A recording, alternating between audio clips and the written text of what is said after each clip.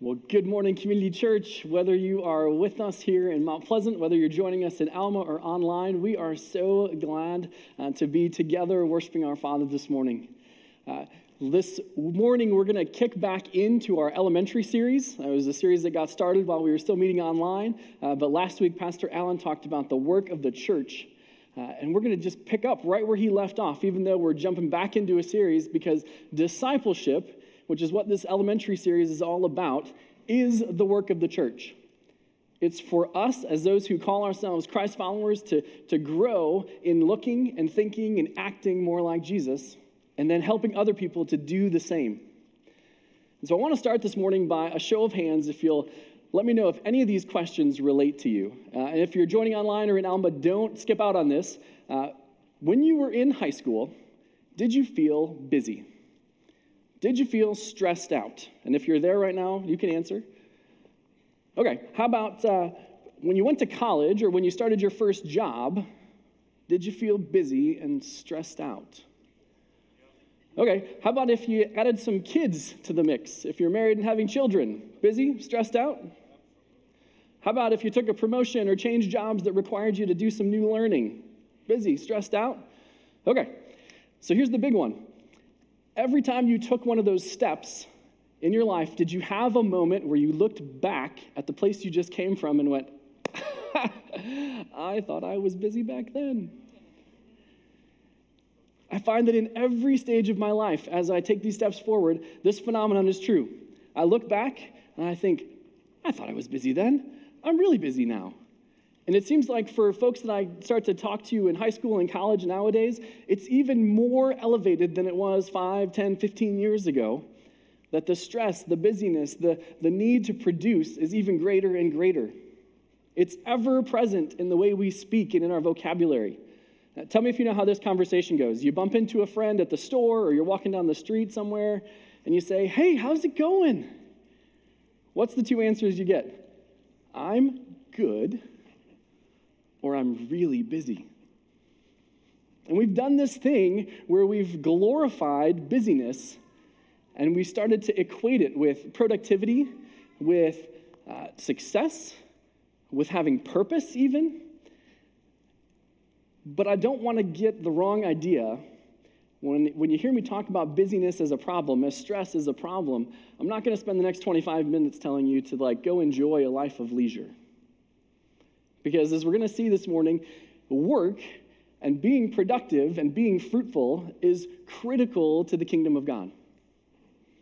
But when we take that work and that productivity and make it our focus and our aim, not only is it unhealthy for us, it actually goes against the word of God. And this isn't something that's unique to the culture, and we as church folk get to be exempt from this, right? Because some of the folks that I know who are the most stressed out, the most full of busyness, the most full of anxiety and worry are ministry people, and they're church people, and they're servants. And the reason they get this way is because they justify it by saying, well, I'm working for Jesus. And if our pastors are not so great at this, it's not a good sign for the rest of us. There's even studies that say nearly 1,000 pastors a month are leaving ministry. 1,000 pastors a month. It's crazy. So over this series, these first 3 weeks that we started with, prior to coming back together, we looked at 3 other tools. The first one was this matrix. Do you guys remember? Kind of looked like this, invitation and challenge. And we learned that each of us have a bent, either a disposition to either be more invitational, where we want to have relationship and we want to have harmony and we want to bring people in and help them feel welcome, or we have a bent towards challenge, where we say, we want to help you realize all that God has for you. I'm going to push your buttons a little bit and push your boundaries. And we also learned about the learning circle, where there's these moments of time where the kingdom of God is ready to just break in. We called those Kairos moments. And in order for us to fully engage with those, we have to answer these 2 questions of, what is God saying to me? And what am I going to do about the thing that God's telling me? And then the third week, Pastor Wally talked about the triangle and this whole idea that we live life as disciples of Christ in 3 dimensions. And if any of these get out of balance, it's not all that God has for us. And so we have this upward dimension with the Father where we're studying his word, we're praying, we're engaging in worship. And this inward dimension where we have the church, we have fellowship, we have community, we have folks that care for us and hold us accountable. And then this outward dimension where it's folks that are far from God. It's folks that don't know the love of Christ, and we want to engage with those people as well and tell them about God and bring them into community. And what I want to do this morning for the fourth week of this elementary series is to give us a biblical framework for work and rest that allows us to be productive but have good margin. And so I want to take us back to the very beginning of Scripture to look at what God's original design for work and rest looked like. It's a bit different than the way we think about it now. So let's look at Genesis chapter 1, towards the end of verse 26 was where we'll start, and we'll hop through there a little bit. So verse 26 starts this way. Then God said, "Let us make mankind in our image, in our likeness, so that they'll rule over the fish in the sea, the birds in the sky, over the livestock and all the wild animals, and over all the creatures that move along the ground." So God created mankind in his own image. In the image of God, he created them. Male and female, he created them. And God blessed them and said to them, "Be fruitful, increase in number, fill the earth and subdue it. Rule over the fish in the sea and the birds in the sky, and over every living creature that moves on the ground."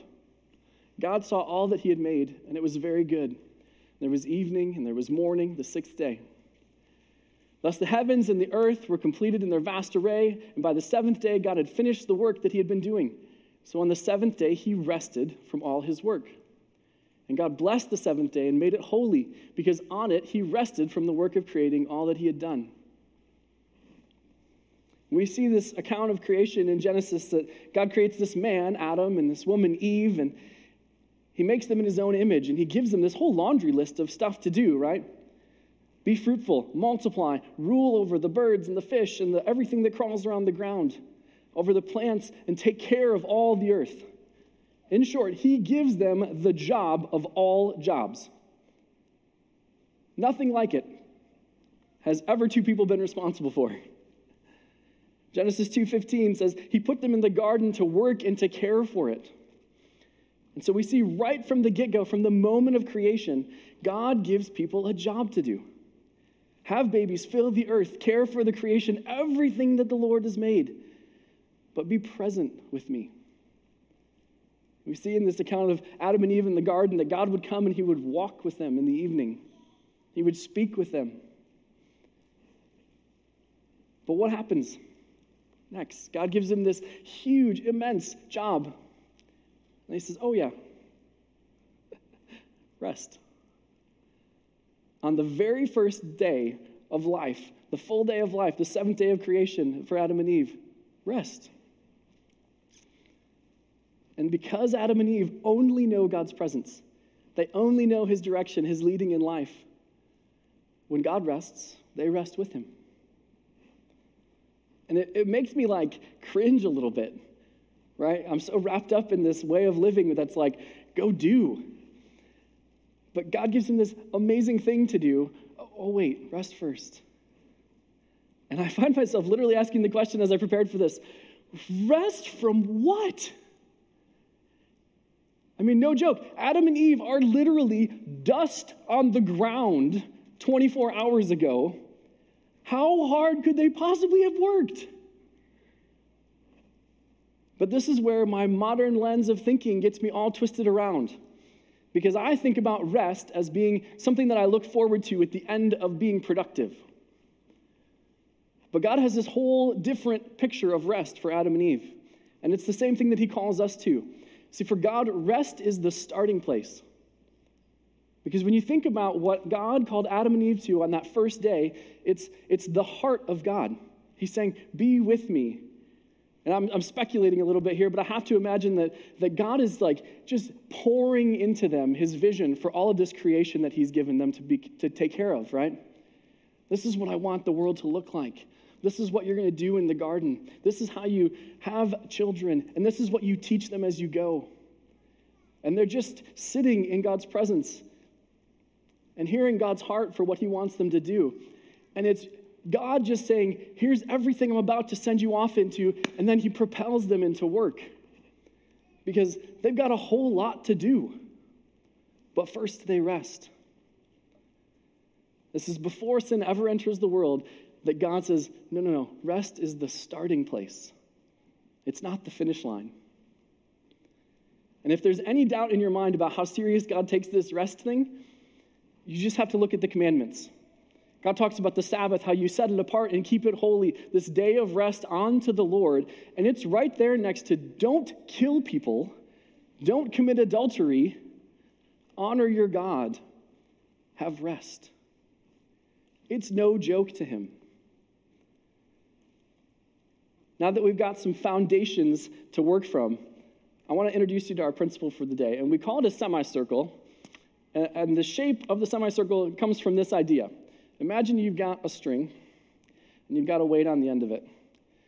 And you treat it like a pendulum, and it just swings back and forth. And the shape that it makes is this semicircle. And it's to represent the rhythms of rest and work. Now, just like everything else we've looked at, the triangle, the circle, the grid, there's nothing special about a shape, right? You can draw a whole bunch of them. There's nothing about it. But it's memorable, right? It helps you latch on to the principle of rest and work. And so when we think about this kind of rest that God calls us to, the kind of rest that God made for Adam and Eve, it was this with God, attention and affection directed towards him, vision coming from him, kind of rest. And for the purposes of today, we're going to call that rest abiding. It's this being with God type of rest. Now, if you think about the pendulum again, when you have a weight and you drop it, it swings in the opposite direction from which you let it go. And so the opposite of rest in this case is work, but it's not just the kind of work that maybe pays your bills. It's this kingdom work that God calls you into. And the result of that work needs to be fruit. And so for this morning, we're going to call this fruitfulness.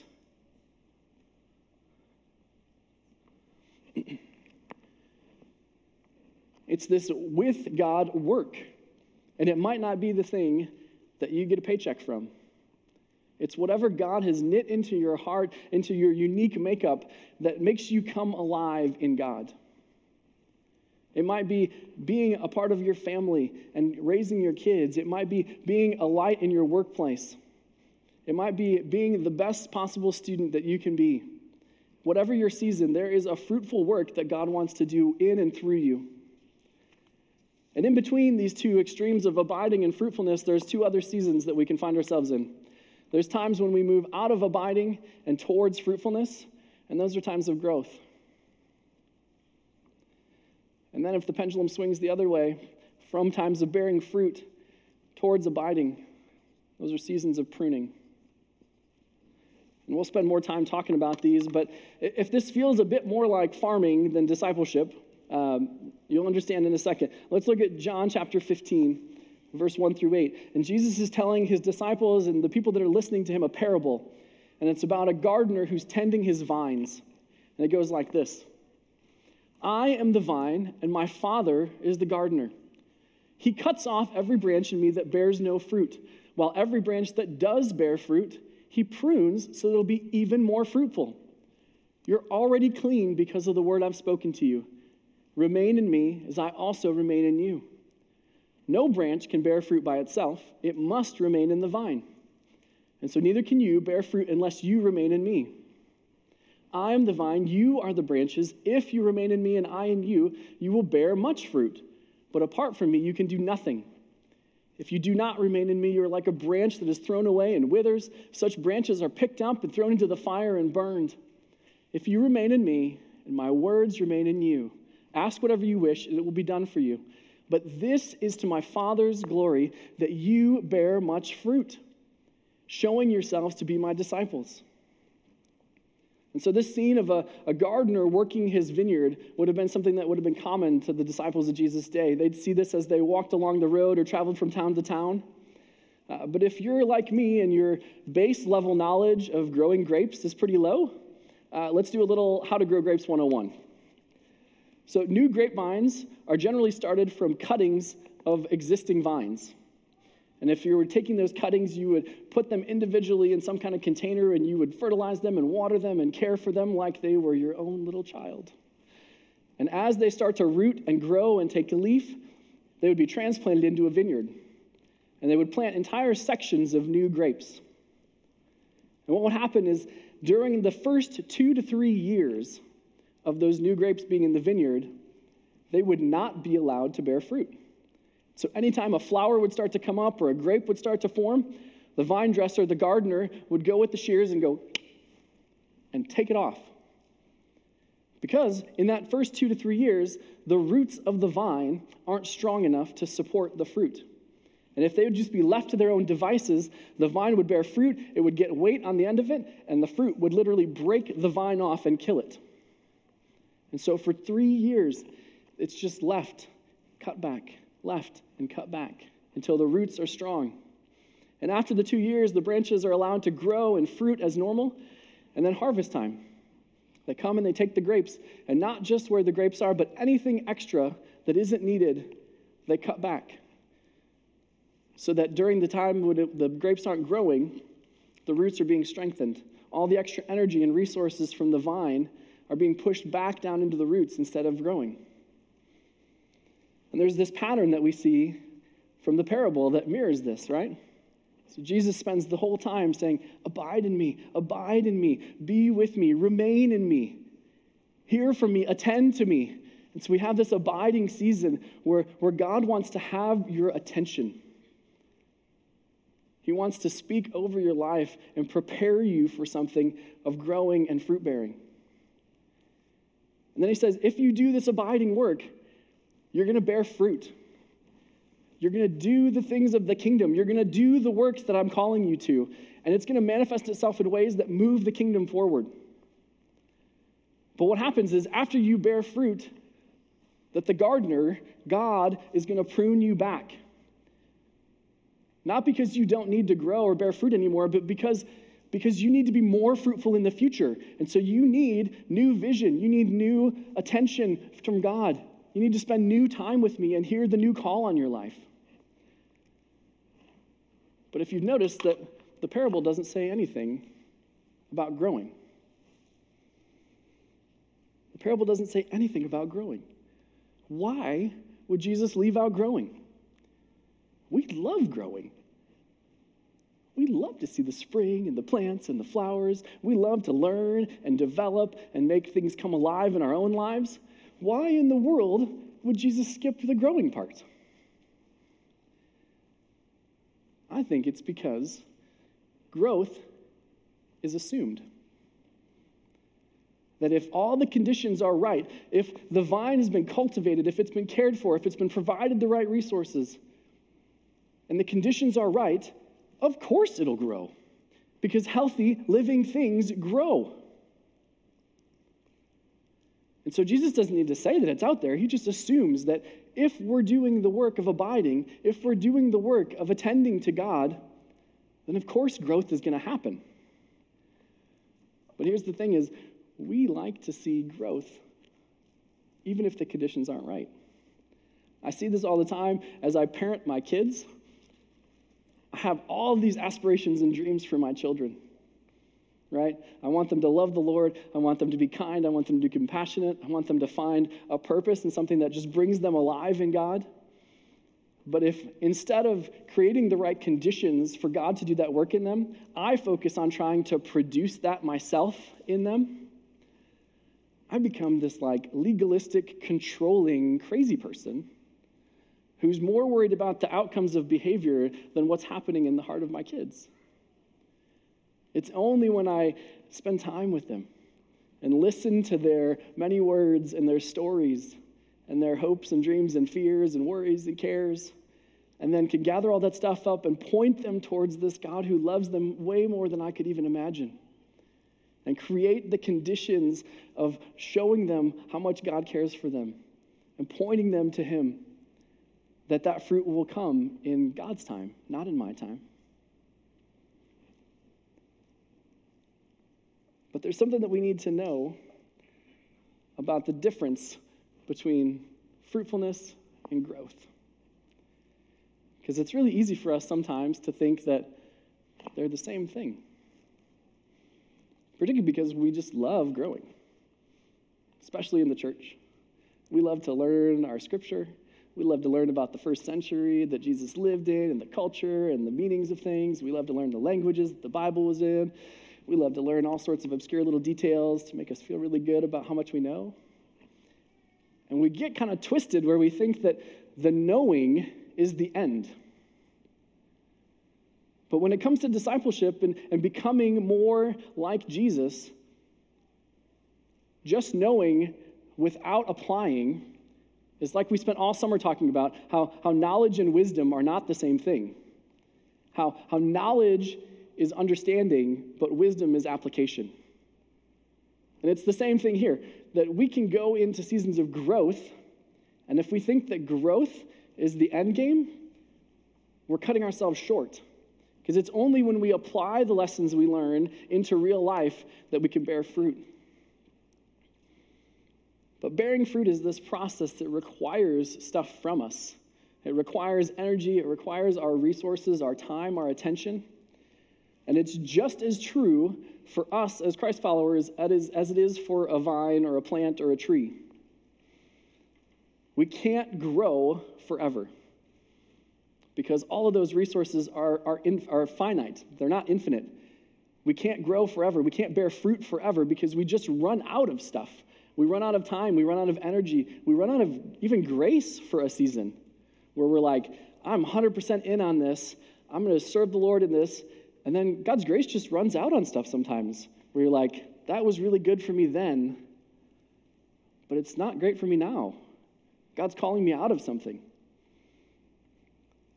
And we can occasionally try and resist the natural rhythm of the rest and work. And so to speak, we can try and hold the pendulum over here, right? Where we're like, I'm just going to hold that sucker up in the air in growing and fruitfulness. I'm going to bear fruit and bear fruit and bear fruit and bear fruit. But have you ever had a crab apple off a wild tree? They're nasty.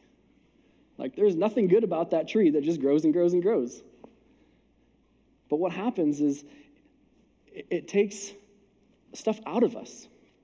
And so if you've been sitting here and you're like, I don't know about this whole fruitfulness thing, that doesn't really ring true for me. I don't feel so fruitful lately. It could be because you've just neglected allowing yourself to come to an abiding season of getting fresh vision from the Lord, that somehow you've let yourself become an overgrown vine, that you can't bear the weight of the fruit that you're trying to produce anymore. There's just not enough strength to carry the load. And so in whatever case, whether God's called you out of a season of fruitfulness or you're just I've just overgrown myself, I've overextended, the thing that has to happen is pruning. And I don't make any claims about having a green thumb. My wife is way more better at keeping things alive than I am, children and plants. But I do know a thing or two about pruning. That's my jam when it comes to landscaping. Give me the hedge clippers, give me the shears, anything that cuts stuff down, I'm there.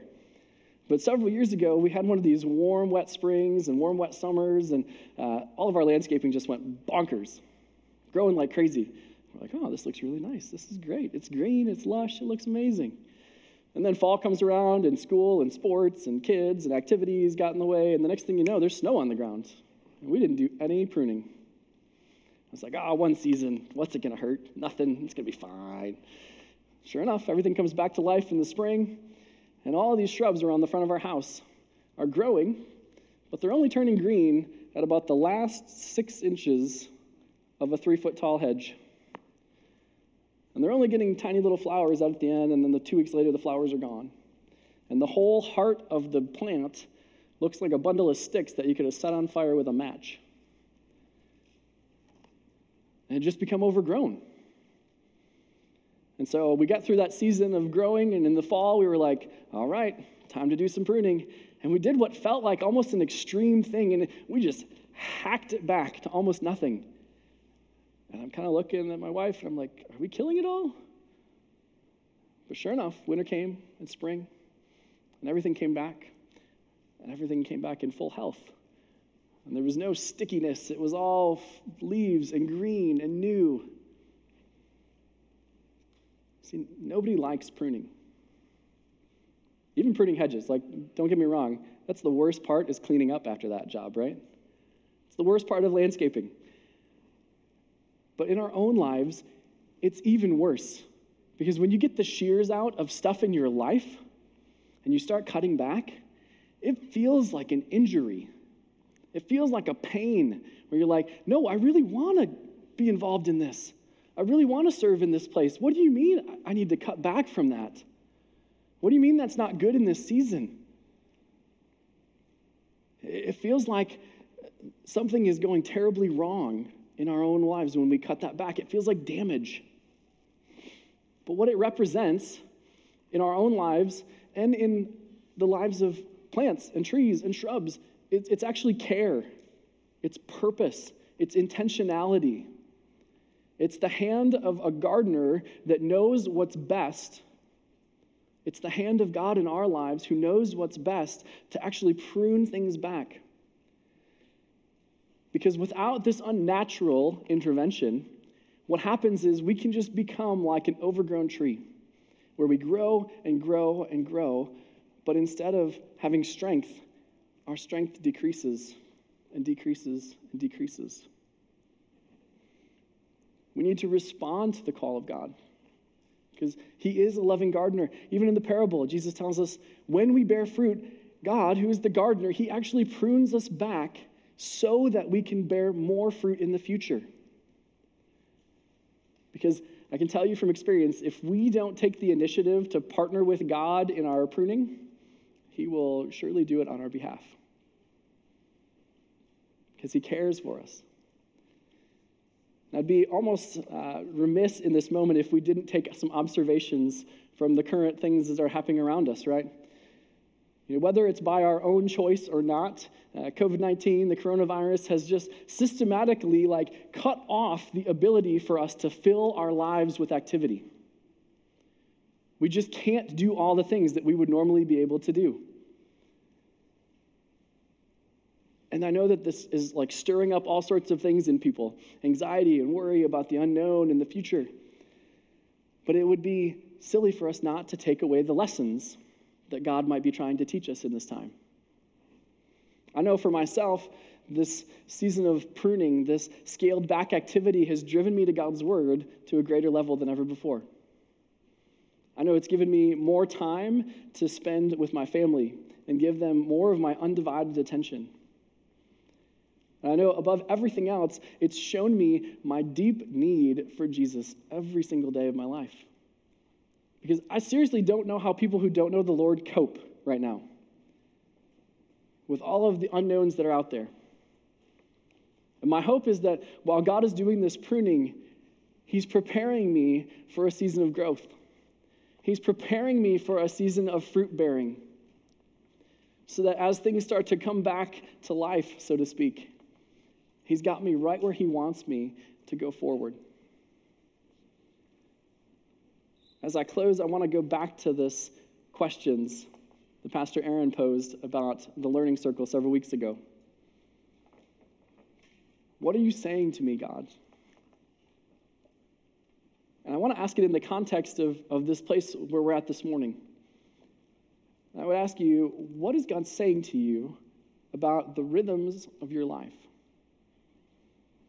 What is God saying to you about your balance of rest and work?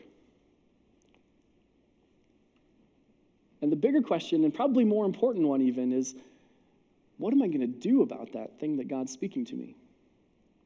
Because hearing the voice of the Lord is great, but if we don't take initiative and act on it with his timing, then we're missing out on all that God has for us. So I just invite us to close your eyes, bow your head, just quiet of your own heart. Would you really see God in those two things? What are you saying to me, Lord, and what am I going to do about it? And in just a moment, we'll continue worship together.